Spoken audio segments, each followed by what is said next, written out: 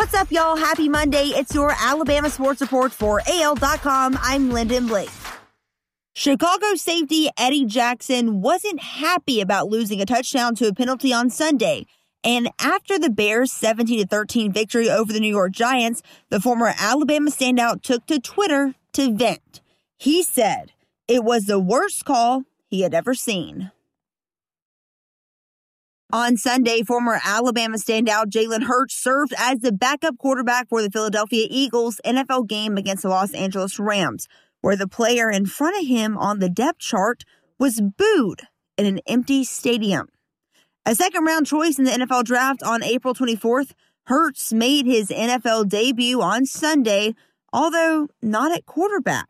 Hurts lined up at running back on a pass by Wentz for a 10-yard gain to tight end Dallas Goedert in the second quarter. Alabama remained at number 2 in the coaches poll on Sunday despite Big Ten teams being considered once again for that poll.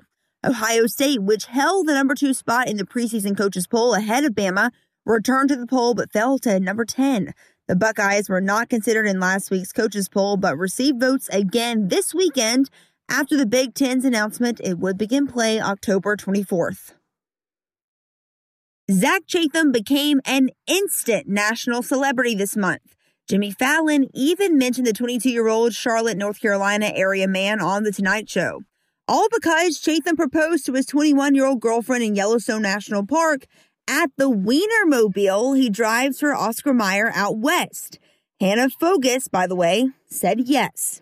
Chatham credits internships during his studies at the University of Alabama for his selection to drive the Wienermobile. Congrats, guys. That's your Alabama Sports Report for AL.com. I'm Lyndon Blake.